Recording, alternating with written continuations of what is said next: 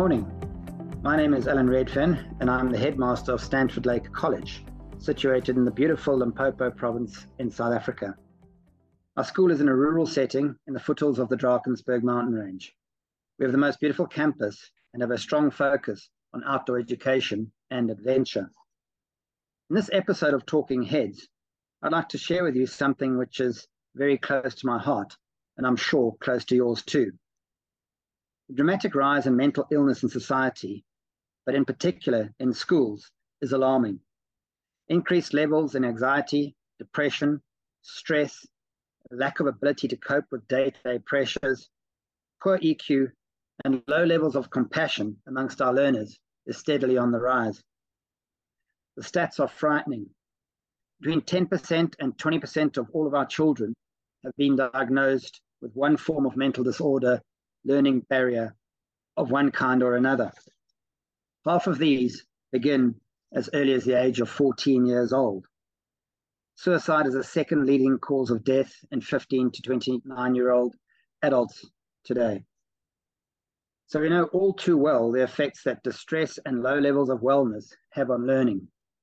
As an educator of over 25 years who has worked in boarding schools for the majority of that time, I've always ensured parents of grade 8 pupils that we needn't worry about the marks in the first 6 months, as the needs of the emotional child far outweigh those of the academic child at this phase. In order for them to achieve academically, they need to have settled into their new environment and be emotionally comfortable. This has to hold true for all of the pupils in our care. If they are not in a positive emotional state, the academic performance is going to be curtailed. Added to that, we are all abundantly aware of the impact of COVID-19 on society, in particular, the wellness of our pupils. I became aware of Martin Seligman and his drive towards positive psychology about 10 years ago. The need to address our pupils' wellness rather than only looking at mental illness became an imperative.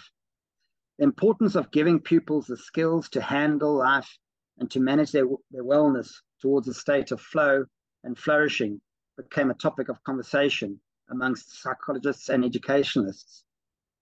I've studied the work of Matthew White and Simon Murray and worked with Simon Murray and Paul O'Brien on trying to establish a wellness education network in South Africa, which would support educators and their efforts to establish wellness programs in schools in our country.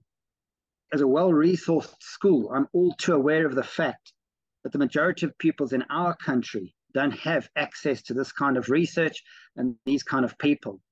We're looking hard at how we can spread and share good practice in wellness amongst all schools, and in particular, the underprivileged schools in our beautiful country.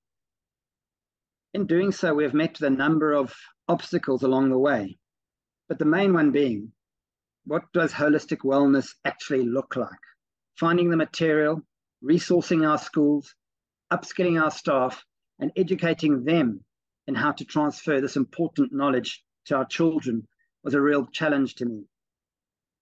As a head, I tried various programs within my school, focusing on positive education techniques, gratitude, reflective diaries, the 3 good things principles, and looking at ways in which we could focus on growth mindset, moving towards a benefit mindset, and getting our children to come from a position of positivity as opposed to a position of negativity. None of this has really yielded the results that I'd like to see. They've been programs that appear to be once-offs and haven't really been deeply embedded in our educational curriculum. Much in the same way as our proud Round Square School member, we've embedded Round Square deeply in all that we do in our school. And this has got to be my approach to wellness in our schools. I know that great strides have been made in Australia and other parts of the world, but I fear in South Africa, we're just starting to touch the edges of what is a major challenge. It became more and more obvious to me that we need to develop a whole school program that would impact our staff, our pupils, and our broader community, ensuring that the wellness of our staff was paramount, as these educators would not be able to share wellness with our pupil body if they were dealing with personal illness.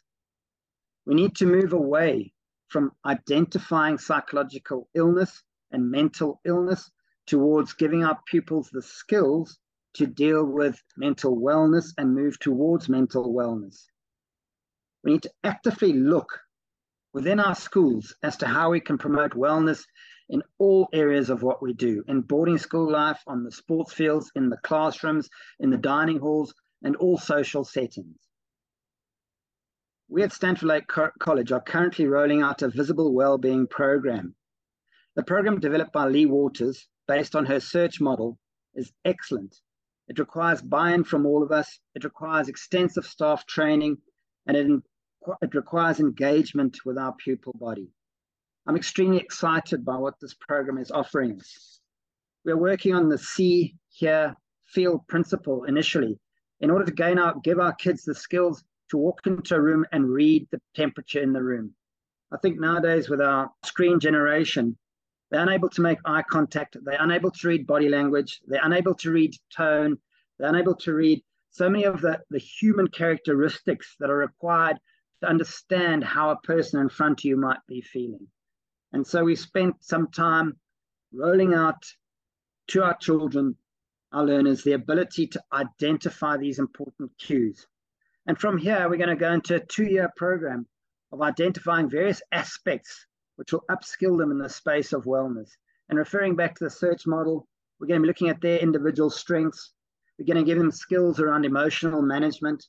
We're going to give them skills around attention and awareness, coping skills, and of course, positive habits and goal setting become really important in empowering our young children to take ownership of their own wellness.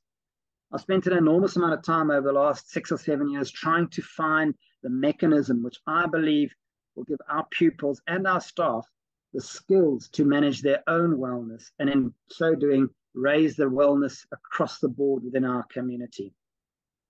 I'm placing a great deal of confidence in this program, and with my staff, we are working hard at making sure that it becomes something that we roll out in everything we do every day in all of our classrooms, using aspects of the search model to empower our children to better handle some of the challenges that this rather difficult world is throwing at them nowadays. This is obviously can't stand alone, and we're looking at many other programs in our school to deal with our pupils' wellness. One of those is looking at the moderation and management of screen time, how much time they can spend on their cell phones, and looking at whether we can use those tools to start to reduce levels of cyberbullying, to increase levels of attention that they might have and engagement in the classrooms. And these are all aspects that research into the dangers of cell phones have thrown up in front of us. So we're taking a multi-pronged approach. We understand that it's a long and slow approach that we're taking. But as we learn in some of the modules in the Lee Waters program, that nowadays in terms of effectivity in society, 30% of our ability to be effective in society is based on our life, play, balance, and whether we are able to engage appropriately and positively with the people in our workplace, and less so the access to knowledge, etc., etc. So we hope that through this program of looking at our mental wellness of our people, we are able to make a difference in their lives and empower them in order to get them into a better space as they move into the work world. I trust that you have enjoyed listening to what I've had to say, and really do strongly believe that the more schools in South Africa, in our context and across the world, that can upskill our pupils in wellness, the better place we will be to make the changes that our world so desperately requires. Thank you very much.